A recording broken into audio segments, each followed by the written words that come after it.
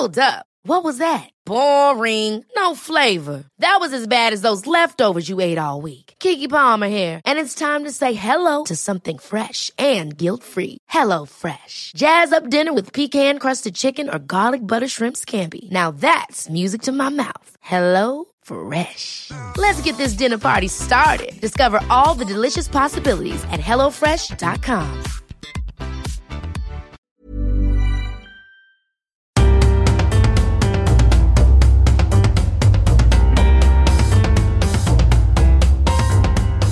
Welcome to The Broad Experience, the show about women, the workplace and success. I'm Ashley Milne-Tyte.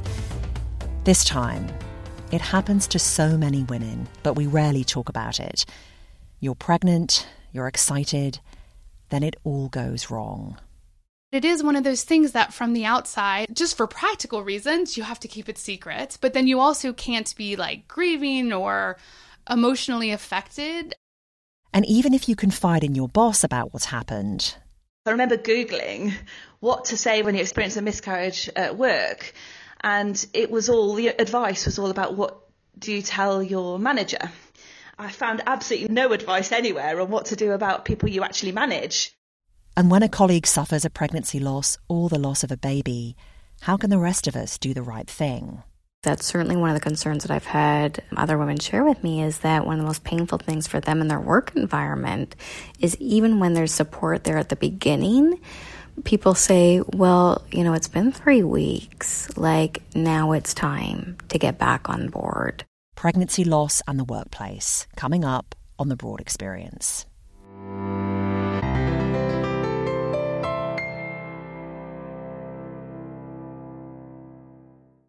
Early last year, I heard from a listener in London. She was a paediatrician at a big hospital, and she said she'd just had the tables turned and become a patient. She'd been pregnant for the first time, but it had ended in miscarriage. She said the whole experience was distressing and anxiety-provoking.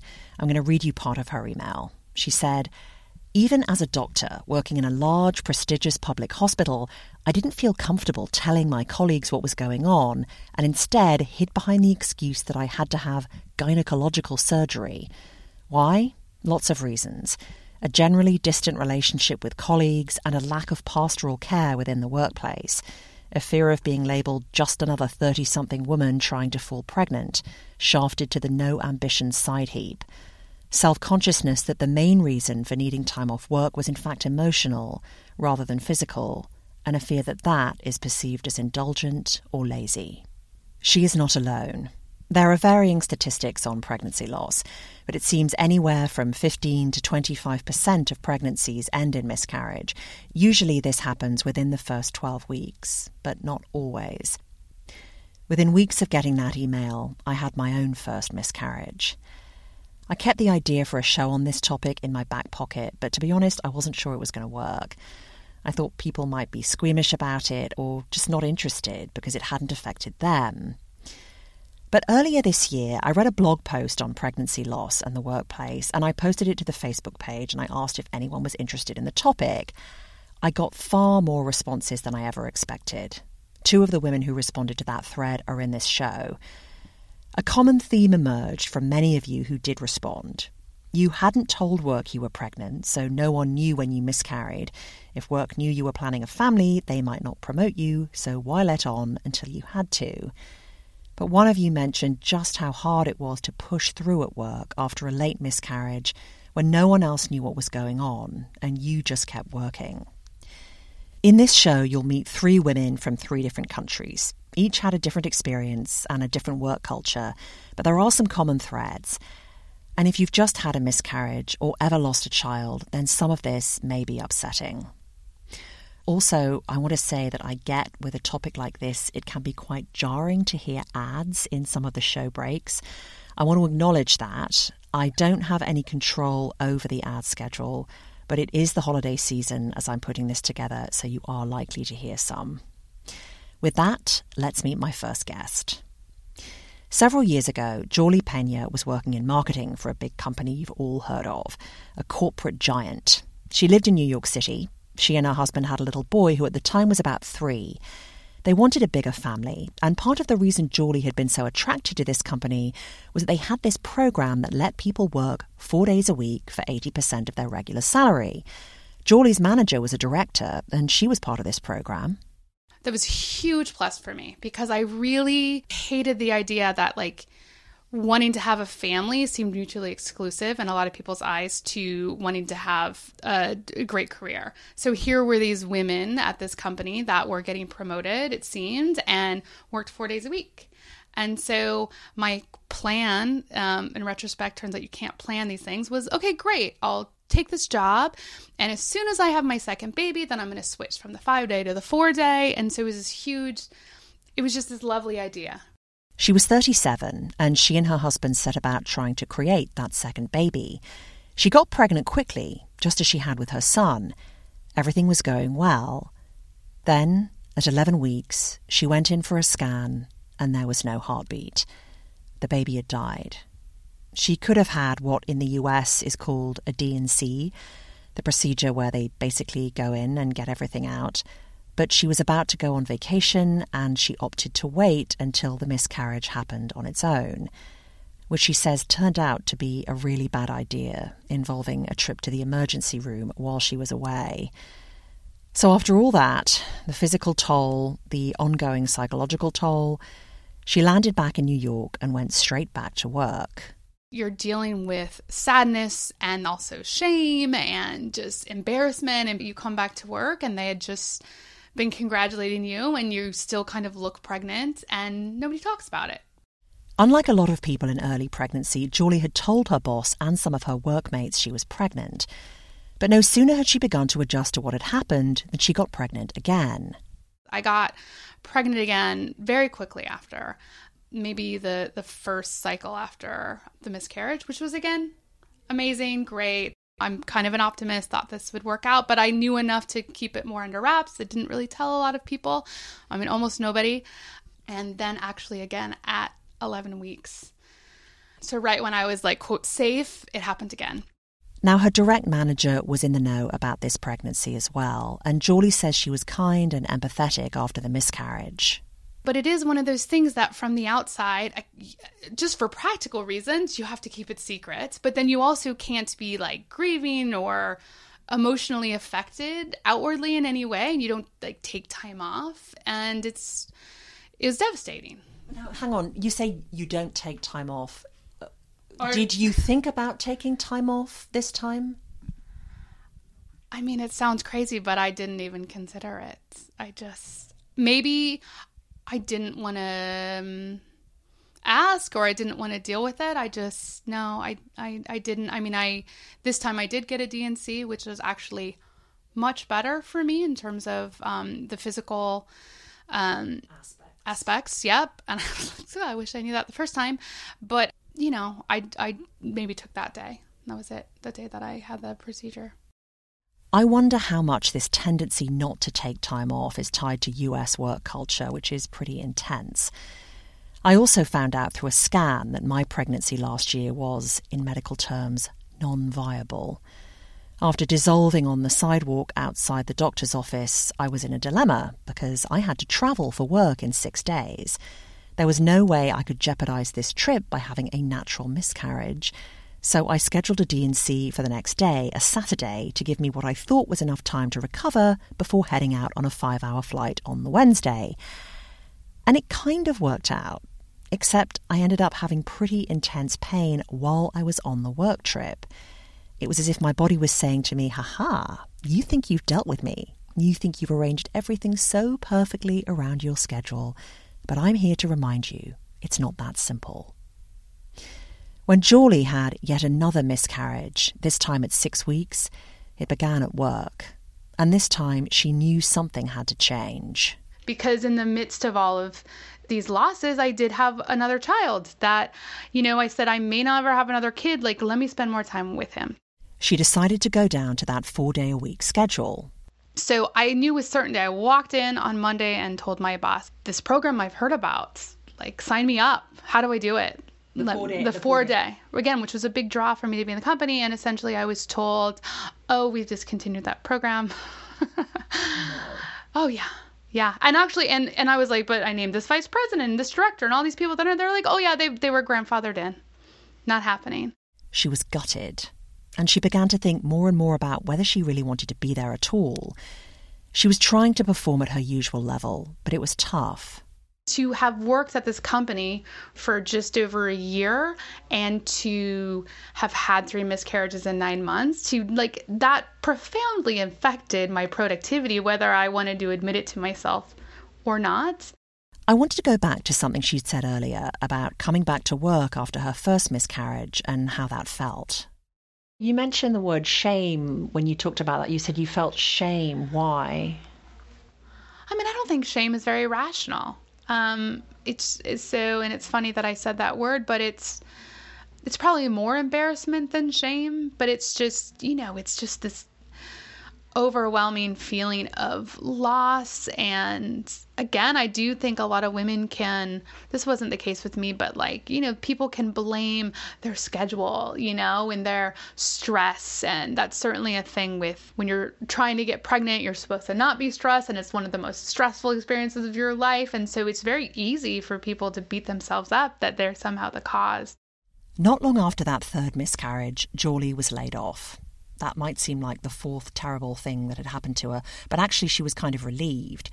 She'd always been brimming with business ideas, and she struck out on her own, first with a resume writing business, now with a copywriting business. Her husband quit his job in retail and went to work for a small foundation. And the changes worked out well. She says back when she was still at the big company, losing pregnancy after pregnancy, she used to joke with friends that her body was rejecting working there.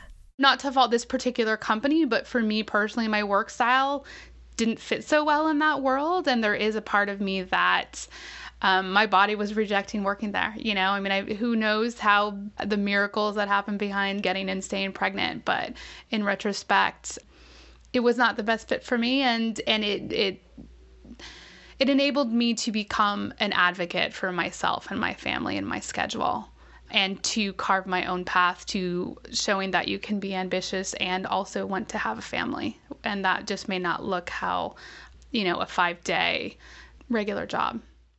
After those miscarriages, Jolie went on to get pregnant again, and this time it stuck. She had another baby and another one after that. Her 3 boys are now ages 9, 5, and 3.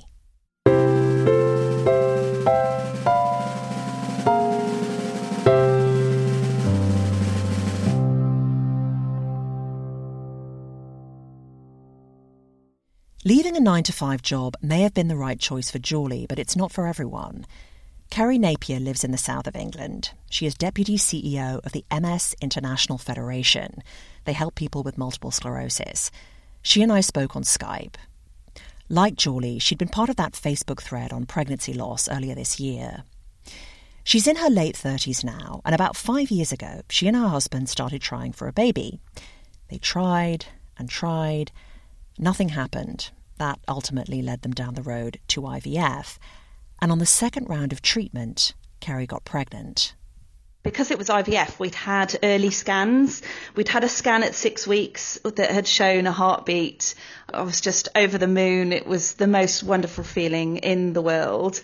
After all that effort, all the injections, everything, to hear that heartbeat was incredible. Kerry had some cysts on her ovaries, and the staff asked her to come in for another scan in a few weeks just to check a particular cyst. So I went along to this second scan at around 9 weeks without my husband. I was just so naive. I thought, it's just checking on the cyst, and went along and just, completely devastated. Literally it floored me. I was on the floor crying. When I was told there was no longer a heartbeat and it was no longer viable.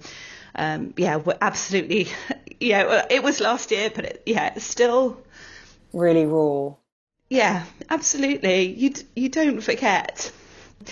And my husband was luckily able to. He works in London. He was able to get on the first train over and come and pick up the pieces. And just remember that day, just lying on the sofa together, holding each other. Yeah, really a very sad moment in my life.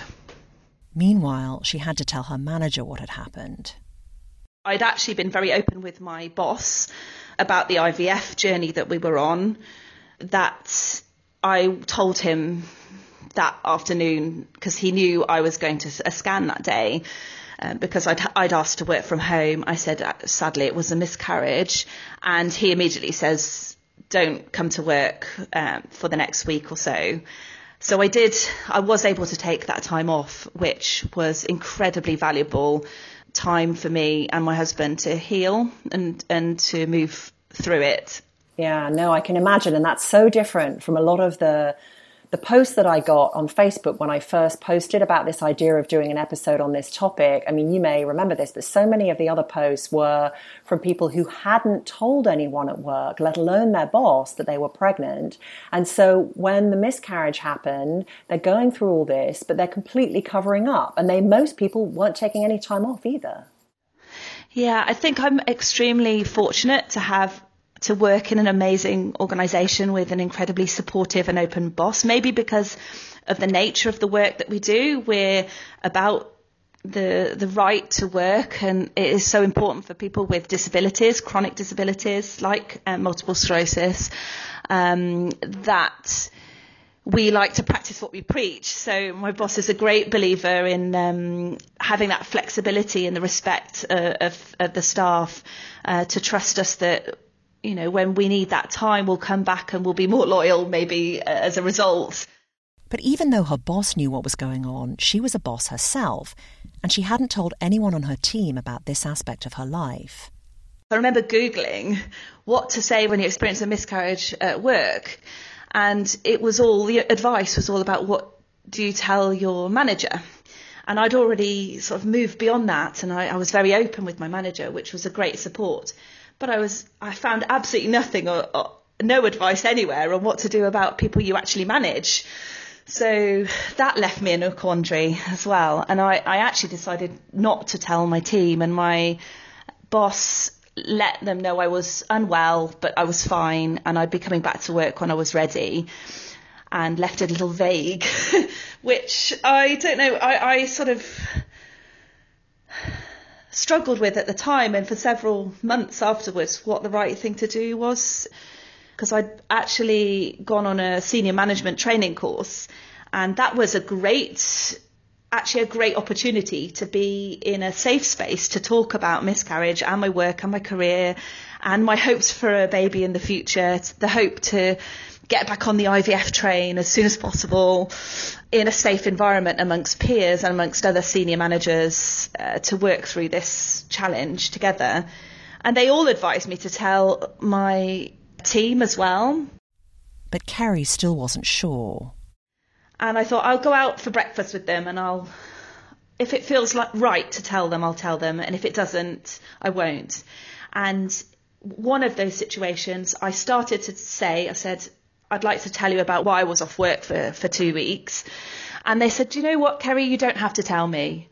That's your private situation. I respect that you've had some difficult times recently, and I'm here for you if you want to. But you don't need to go into it. Let's move on and know that I'm here and I can pick up the pieces if you want me to do that. So a really interesting response, and he was a male colleague, and the other team member I ended up telling her, and she was amazingly supportive, and it was very freeing to do that, but I then didn't feel I needed to tell anyone else. And it's just personal, you know, I had to follow my heart, what felt right. And meanwhile, she says she just kept working, kept achieving her goals at the office. Because there's another parallel universe in which I would never get pregnant, never have a child. And part of me was working very hard at work, at my career, because that could be all I have. So I was performing well. And I wouldn't be surprised if you find a lot of high-performing women having difficult personal lives and infertility, throwing themselves into their work to have something to show for what they're doing at the end of the day. Now, in her case, it worked out. She gave birth to a little boy earlier this year, and she and her husband are thrilled. But her experience of pregnancy loss still feels fresh, not to mention her experience of IVF. And she says the atmosphere at work can make a big difference in how you feel about being there when you've gone through something like this. The other thing I would add about miscarriage and IVF is the stigma and the things that people say because we don't talk about it. And the reason I wanted to talk about it on the show and just generally amongst friends, and I have since been open with the whole team at work, is because the less we talk about it, the more people say the wrong things that upset people and hurt and make a difficult situation even harder.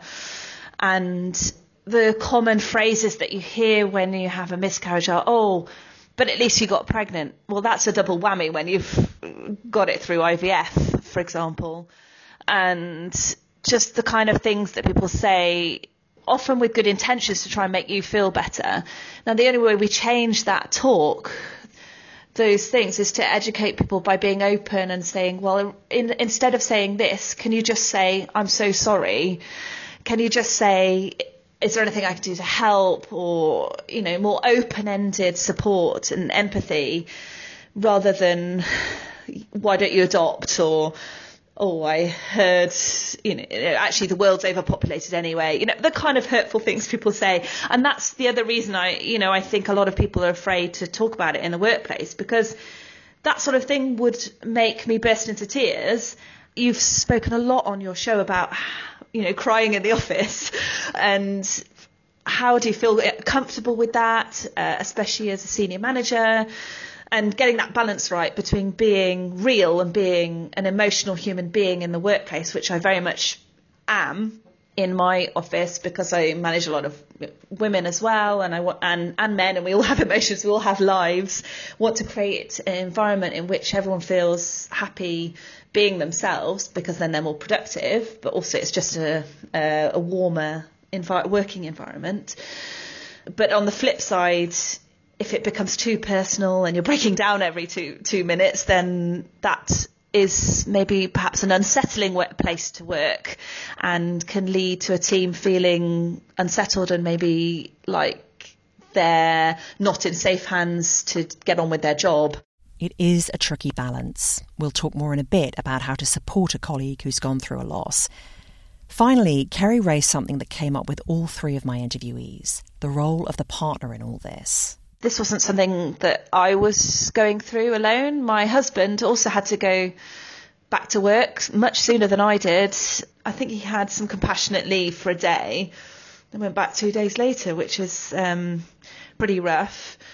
And so men often get missed out of these topics. I know the broad experience is focusing on women in the workplace, but also a great part of what's helped me come to terms with or work through the miscarriage has been the support I've been able to get from my husband. The same thing goes for a partner of any gender, of course.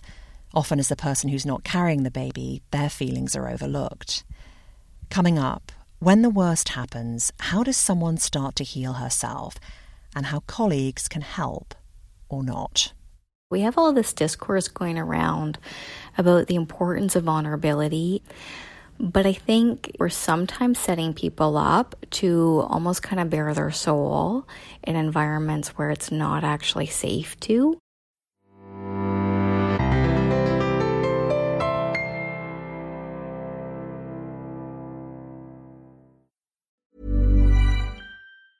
Ever catch yourself eating the same flavorless dinner 3 days in a row? Dreaming of something better? Well, HelloFresh is your guilt-free dream come true, baby. It's me, Keke Palmer. Let's wake up those taste buds with hot, juicy pecan-crusted chicken or garlic butter shrimp scampi. Hello Fresh. Stop dreaming of all the delicious possibilities and dig in at HelloFresh.com. Let's get this dinner party started.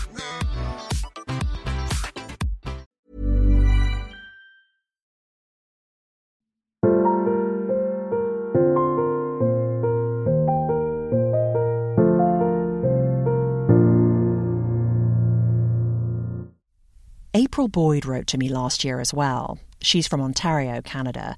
She's a social work therapist by training. She used to work both in a hospital and in her own private practice. Her work was with people going through some of life's hardest times. But despite working in the field of trauma, she was not prepared for what happened to her almost 6 years ago. I had got pregnant. I had had a healthy, happy pregnancy. There was no known issues or concerns noted. And I had a little girl named Nora, and she just stopped breathing when she was 1 day old. No one could ever tell her why Nora had died. She and her partner had to try and pick up the pieces of their lives. I remember somebody saying to me at one point in time, you know, April, you're probably going to be, better able to get through this because you're a therapist. And I just thought that's the craziest thing I've ever heard in my life, because in no way have I felt trained to be able to survive the death of my daughter. But what I realized was, as some time went by, there was kind of some truth in what that person had said to me, because what I realized was that all the clients I had worked with over the years really had taught me some really important things about how to get through the really intense traumas in our life and how to survive the hard stuff. And so I really felt compelled to start to share what it was that had got me through some of the darkest points of that time, especially because when we're talking about infant loss and baby loss and pregnancy loss, these really are incredible taboo topics in our culture. She runs the Love and Loss Project. It's a website where you can find resources to help you if you've lost a baby or a pregnancy.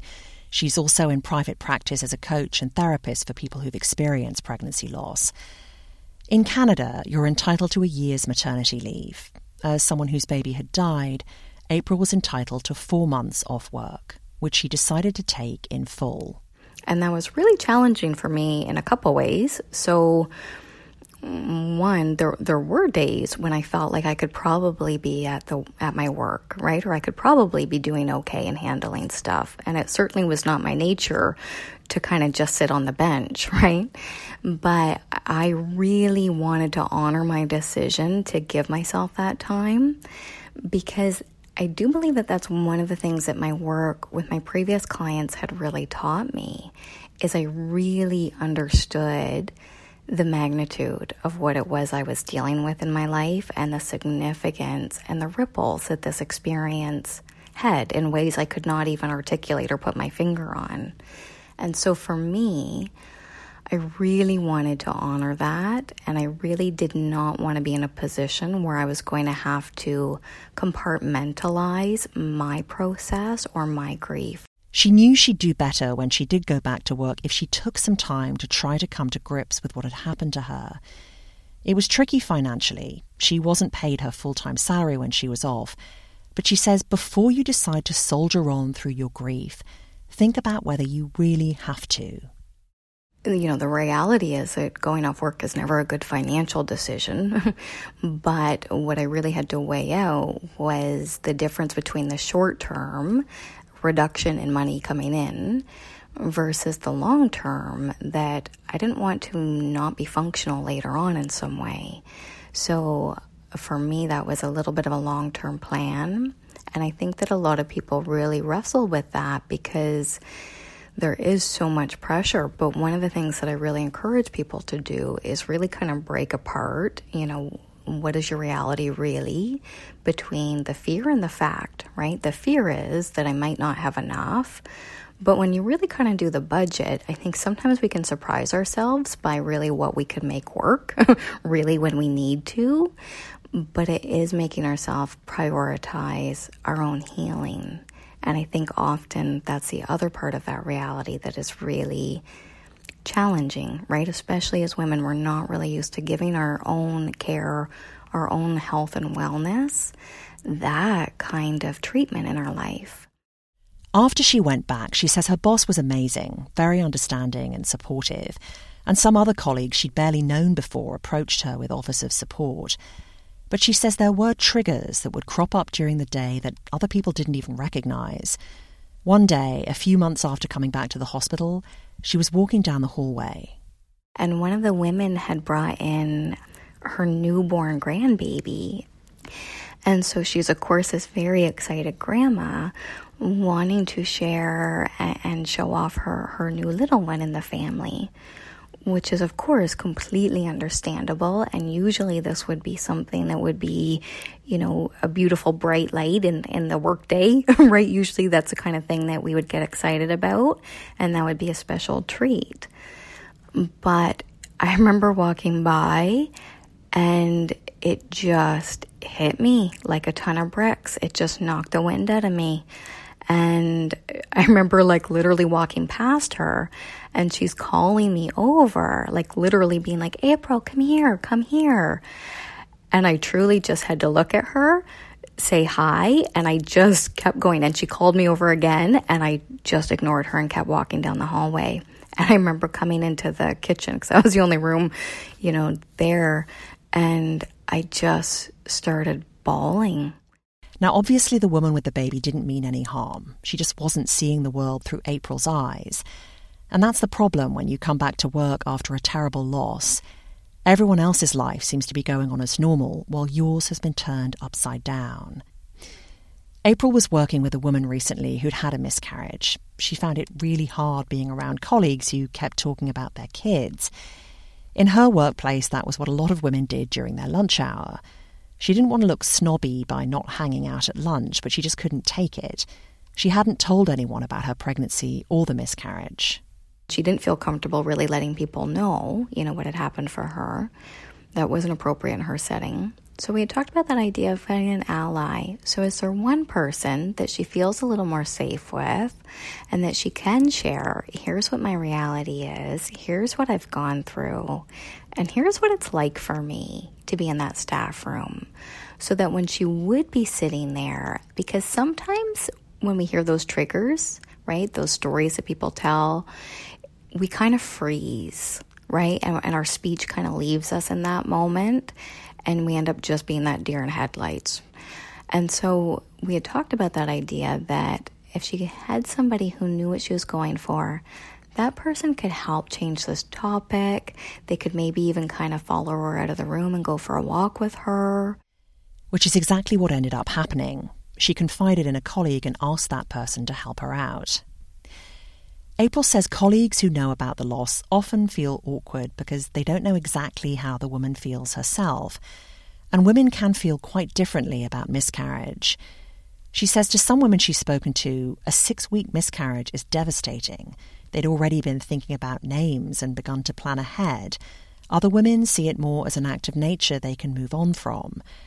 But if a pregnancy loss of any kind has really thrown you, the workplace often doesn't help. April says only about 15% of her work comes from companies. Those clients who you do work with, who are on the workplace side of things, do they come to you, or how do they hear about you, and what do they want to talk about? So mostly I've had contact from people who've said, I know someone in my office has gone through this and I'd like to support them better. And so one of the key things that we talk about is really the idea of becoming more flexible with the concept of time, because I think there's often this notion that someone's going to grieve for, a couple days and then they're going to be fine. But, that's certainly one of the concerns that I've had other women share with me, is that one of the most painful things for them in their work environment is even when there's support there at the beginning, people say, well, it's been 3 weeks, now it's time to get back on board. And, in many ways, they feel like they've been very generous and very tolerant for somebody not, being their go-to gal anymore. But in reality, it doesn't quite work like that all the time, right? There's the good days and bad days. And so some of that pieces just comes down to really education of here's what this looks like behind the scenes for the person really. And again, I really encourage people to think about this in the context of just humanity in general. Because anyone can suffer a loss of any kind and find it hard to function at work. And going back to the topic of other people's responses to your situation, April says it's understandable colleagues may feel nervous about saying anything if they knew you were pregnant. But of course, what some people do in that situation is simply say nothing, which can feel hurtful and add to your isolation. So what I would encourage you to think about is really, I think we can just kind of open that up to say, hey, I just want to let you know I was thinking about you. I know you've been having a really rough time lately. We're really not making any assumptions about what this means for that person exactly or where they're at.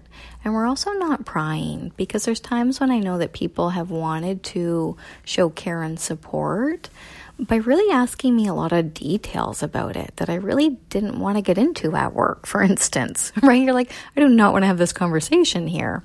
So I would say that really the fact that you're even just stepping closer is going to be appreciated because you're identifying yourself as a safe person.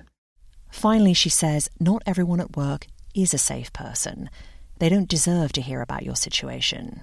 We have all this discourse going around about the importance of vulnerability and the value of vulnerability.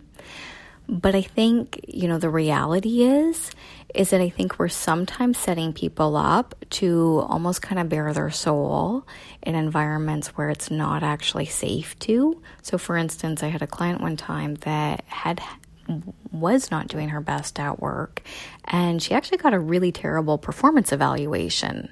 And she was really torn about how does she want to address that with her boss.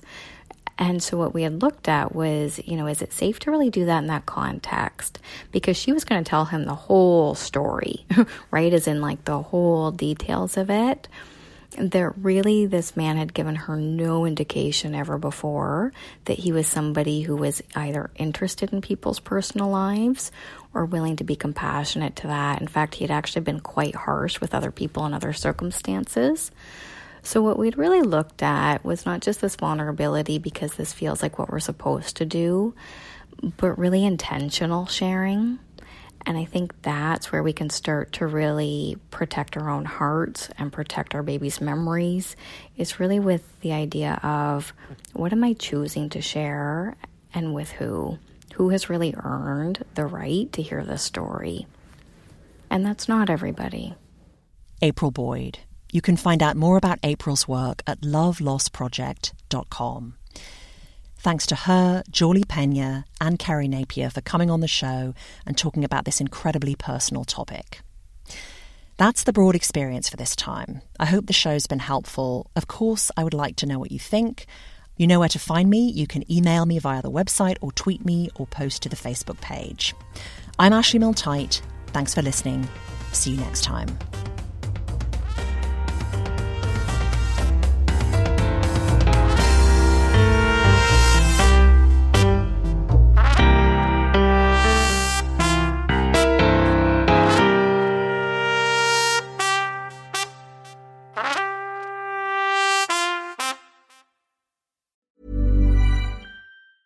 Ever catch yourself eating the same flavorless dinner 3 days in a row?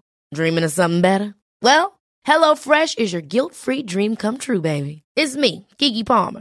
Let's wake up those taste buds with hot, juicy pecan-crusted chicken or garlic butter shrimp scampi. HelloFresh. Stop dreaming of all the delicious possibilities and dig in at HelloFresh.com. Let's get this dinner party started.